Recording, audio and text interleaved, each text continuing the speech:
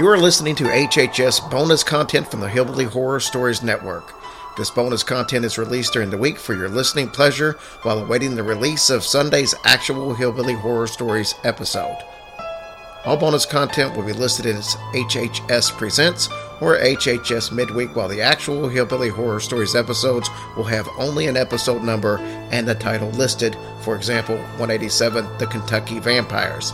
Those episodes are a longer deep dive into a particular subject. If you are new to the show and the bonuses aren't your style, get the full-length episode to try. Enjoy. Hey guys, welcome to episode 17 of Paranormal Encounters. Hi guys. We have an awesome story coming up from Tanya. Now, we recorded this thing probably a month ago, but I've been waiting to be able to play this one. It was in the order. I had some of them ahead of it. Oh. But this is one, trust me, that you guys are going to want to see pictures of and actually have pictures. Oh, man. So I'll get Tanya's approval to be able to share these pictures, but when you hear the story, it's very incredible. Our Tanya? Yes. Oh, cool. What? As opposed to a Tanya, we don't know that. Well, I didn't know. I just was going to make sure. So anyway, a couple of quick stories to start with. I'll start. You do that. My family traveled to south of France to stay in a cottage owned by someone my dad worked for. The owners visited occasionally, but that summer it was free, and we had 10 days booked in there. After a long 2 days on the road, we drove down to a steep driveway towards a secluded mill cottage with the water wheel sat static alongside the stone house. Sounds beautiful. There was a deep cellar with stone stairs down under the wheel next to the house, and a small river circled the place. We went into the house and chose the rooms, but being set down in a small copse, the house was draught and cold from the lack of use.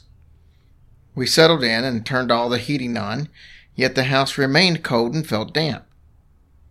The first night, we had set a fire in the living room and listened to a couple of audiobooks before my sister and I went to sleep.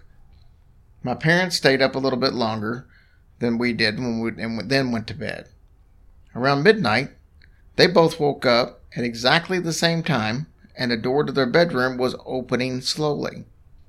At first, they thought it was my sister until they saw a large, dark silhouette of a man framed in the doorway, standing stock still, just looking in their direction as if appraising them. After a short period, the shape turned and started to move as it satisfied and disappeared. They looked at each other, but didn't speak, and both went back to sleep. How in the hell? Shoo-wee, no way. The next morning, the house felt warm and dry, and sunlight was back through the windows. It was as if something had lifted and accepted them. They spoke the next day, and both agreed that although they were skeptics, it could not have been anything other than something supernatural in that doorway deciding their worth. And that's from Dave. I don't get it. How you just look at each other and go back to bed. Yeah, I don't think I could have done that. No. If nothing else, get up and check the place out and see if there's an intruder or something. Oh my goodness. Well, I mean, I'm glad there was kind of a happy ending to it, at least. At least the sun shined through. Yay. Aquarius, let the sun shine in. I know. I was going to break out in song, but I thought, yeah. So what kind of story do you have for us? I have one. I don't know. Let's read it and find out. One night when I was 10, I was woken up by my bedroom door opening, followed by someone sitting on my bed. I felt my leg grazed and the bed sink under a person's weight. Thinking it was my mom, I opened my eyes to see an eyeless boy. He had black empty sockets, about my age, and he was sitting at the foot of my bed. He extended his hand, and in it was a little box. I was startled, but reached out. He pulled it back. He said, It's like a Get Off the Simpsons. I reached again and said, give it. Then I blinked, and when I reopened my eyes, he was gone, but the imprint of someone sitting on my bed was still there. Fast forward 5 years. My girlfriend came over to do homework. After she finished, she took a nap while she waited for her parents. When they arrived, I tried waking her up. She opened her eyes suddenly, looking up at the corner where the wall met the ceiling. She pointed there and went back to sleep. I shook her again. She came to a full consciousness, and I explained what she had done. She said, "Up on the wall, I saw a little boy with no eyes. He was there in a Spider-Man pose staring at me." I freaked out and told her my story about that same kid. Well, we're going to fast forward another 5 years. I was with the same girlfriend, and we had a 2-year-old son. We were living in my parents' house in my old room. My daughter started waking up at the same time every night, and she'd talk. After a while, I noticed she had almost the same conversation every night. I playfully asked her once whom she was talking to. She said, "It's a little boy, and he's nice. He's lost and looking for his mommy." My daughter's nightly conversations continued until we got our own place later that year. Aww. He was just looking for his mama. I've been looking for a long time, but what point do you give up? I don't know. It's been I like guess 12 years. till your eyes fall out, I guess. I don't know. That already happened. Aw. All right. We've been anxiously awaiting this one, so let's go ahead and listen to Tanya's story. Hey guys, we've got Tanya from Texas on the phone, and she's got a doozy of a story to tell us, and I know that because she told me it was a doozy of a story. This one involves her trying to help a spirit cross over, and that may be one of the few times we've had that kind of a story on the show, so I'm excited to hear it. First of all, Tanya, thanks for coming on and sharing your story. Thank you guys for having me. I'm really excited to meet y'all. Thank you. Well, yeah, excited. I can't wait to hear this story. Well, you don't have to wait much longer because I'm getting ready to turn the microphone over to Tanya. Tanya, it's all yours. Okay. I grew up in a little town called Pflugerville. It's just outside of Austin. My mom and I moved into this condo townhouse when I was about 6, 7. My bedroom was upstairs. There was a long hallway. At the end of the hallway was a mirror and then like this sink. One night I heard somebody saying my name, kind of freaked me out because I thought it was my mom, but she goes to bed really early, so it didn't seem right that it would be her. This spirit started floating towards me, continuously saying my name, and I did what any other child would do and put my head under the covers because no, thank you. She came to me, to my recollection, every night for probably 10 years. She had black eyes. She was wearing like a period style white dress with a collar that came up her neck. She never touched the floor though. She always floated down the hallway. It was absolutely terrifying. She never said anything other than my name until I tried. I didn't know what to say. I didn't know how to respond to her. Between the fear and, holy shit, am I seeing a ghost? You know, it really messed with my head. Years later, I was living on my own.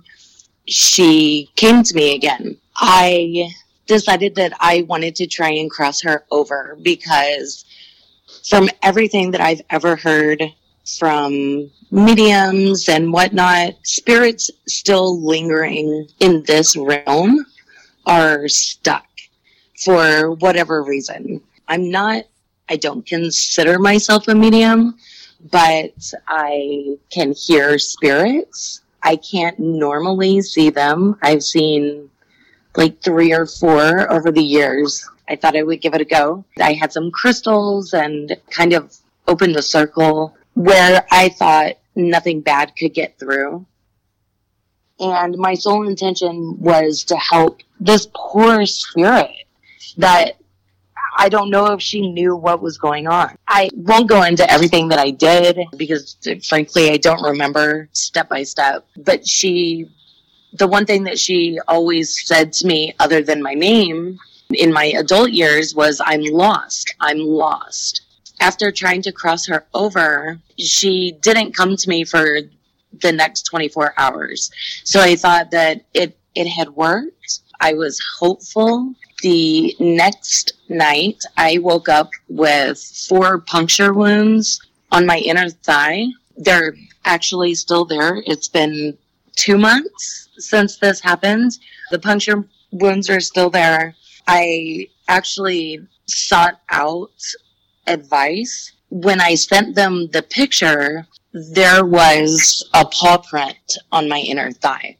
So there was a big bruise and then the 4 puncture wounds. This person responded that she was pretty terrified that it was a hellhound. I don't know about anything like that. That is news to me. The following night, I woke up with bloody scratches on my leg that are also still there. I sought out advice again from a different person, and this person said, I really think that you should contact a priest.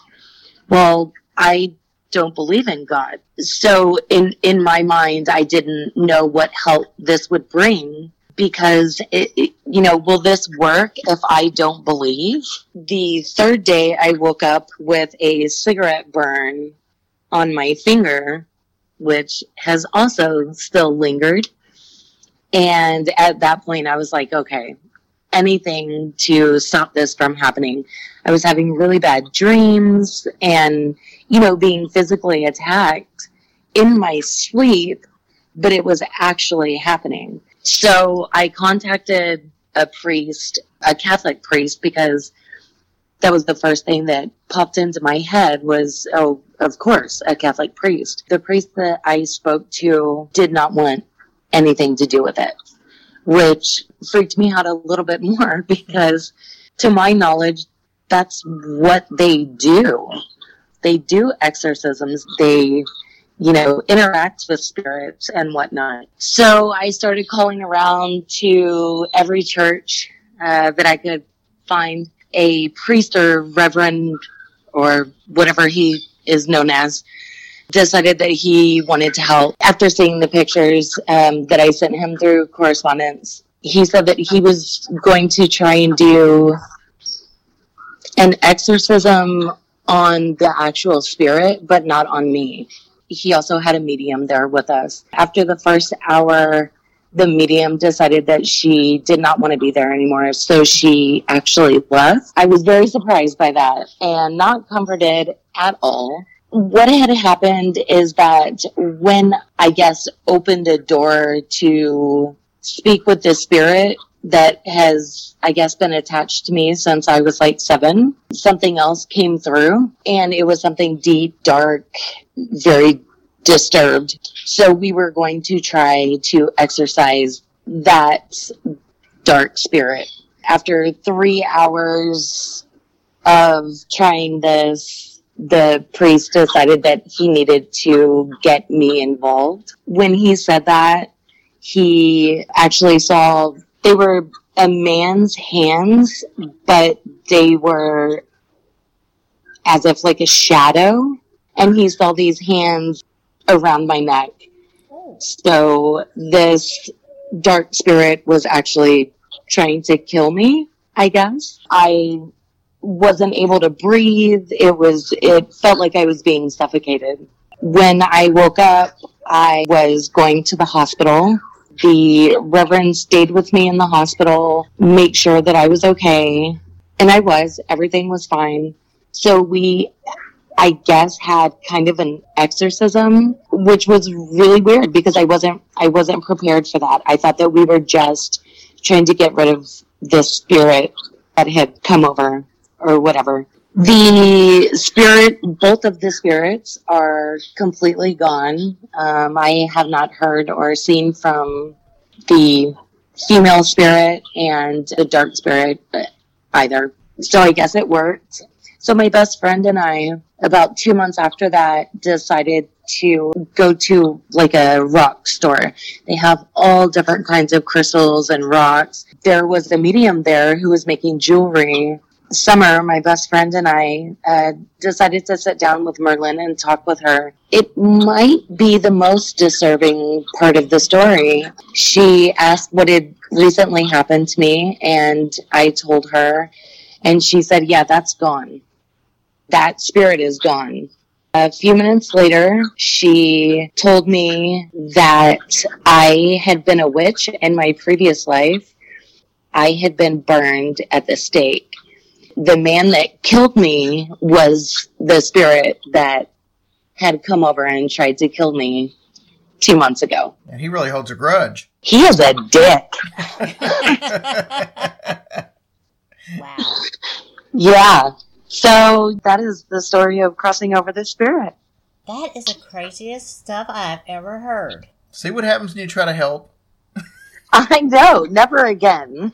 Sink or swim, bitches. Oh, my God. Yeah, I had really wanted my best friend to do this with me because she was sitting right there when Merlin was telling me all of this. But yeah, it's crazy. Well, I know that you're glad to be rid of that. That's hard to believe that you went through this all these years. What did you think when she told you were a witch in your previous life? I'm very rooted in nature, and I really enjoy using the energy of crystals to help me emotionally, mentally. So, I guess it's not that far of a stretch. She's talking of a completely different witch, which is kind of eerie and weird, but I don't know. Yeah. The whole thing is just so bizarre. Wow, that is a fascinating story. And dude, get over it. I'm saying. Get over it. Come on now. I thought women held grudges. Well, I'm glad that you are okay, and I don't even know how I would react if something like that was to happen to me. You know what I'm saying? It's just so bizarre. It really is, and I didn't know how to react. There was about 3 days that went by from the first day, or the first night of me waking up to these puncture wounds, like nails. Thing. Yes. It all took place in like 3 days of it happening, and then 2 days of him getting ready to whatever, exorcise this demon or whatever. Oh my gosh. I cannot even imagine that. That is crazy. To wake up with them puncture wounds on you and things like that.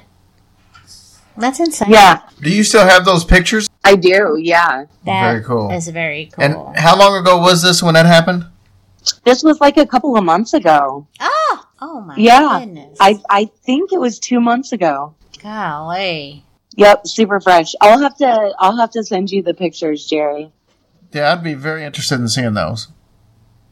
Yeah. Well, I'm glad that asshole's gone. You and me both, honey. Yeah, it's a terrible thing to have to, deal with and everything like that. Especially when you were just trying to help. Yeah, it's really weird to look down and still see everything that was done to me. Yeah. It's really weird. The scratches are almost gone now, but the puncture wounds are still there. They're just kind of scabbing over. Oh my gosh. Well, you are a strong woman. I don't even know what to say to that. This is crazy. Well, I appreciate you coming on and telling that story. I'm glad you did too. Very interesting. Very interesting. So, Tanya, thanks for coming on, babe. Yeah, thank you guys so much. Yeah, we appreciate it. That was awesome. Well, not really. You know what I'm saying. Yeah. Sorry you had to go through all that, but we got a good story out of it. That's what she's trying to say. Oh. Well, there you go. I am a storyteller. Yeah, and I'm just glad that has left you. So that's the main important part. All right. Well, Tanya, we know you've got some other stories, so we look forward to hearing some of those on future broadcasts. Yeah, absolutely. All right. Thank you so much, and we'll talk to you soon. Okay, sounds good. All right. Thanks, honey. All right. Bye, y'all. Bye. Now, see, that's one of those stories that sends chills up your spine. It does. I cannot believe she endured that. Like, seriously. I mean, what would you do?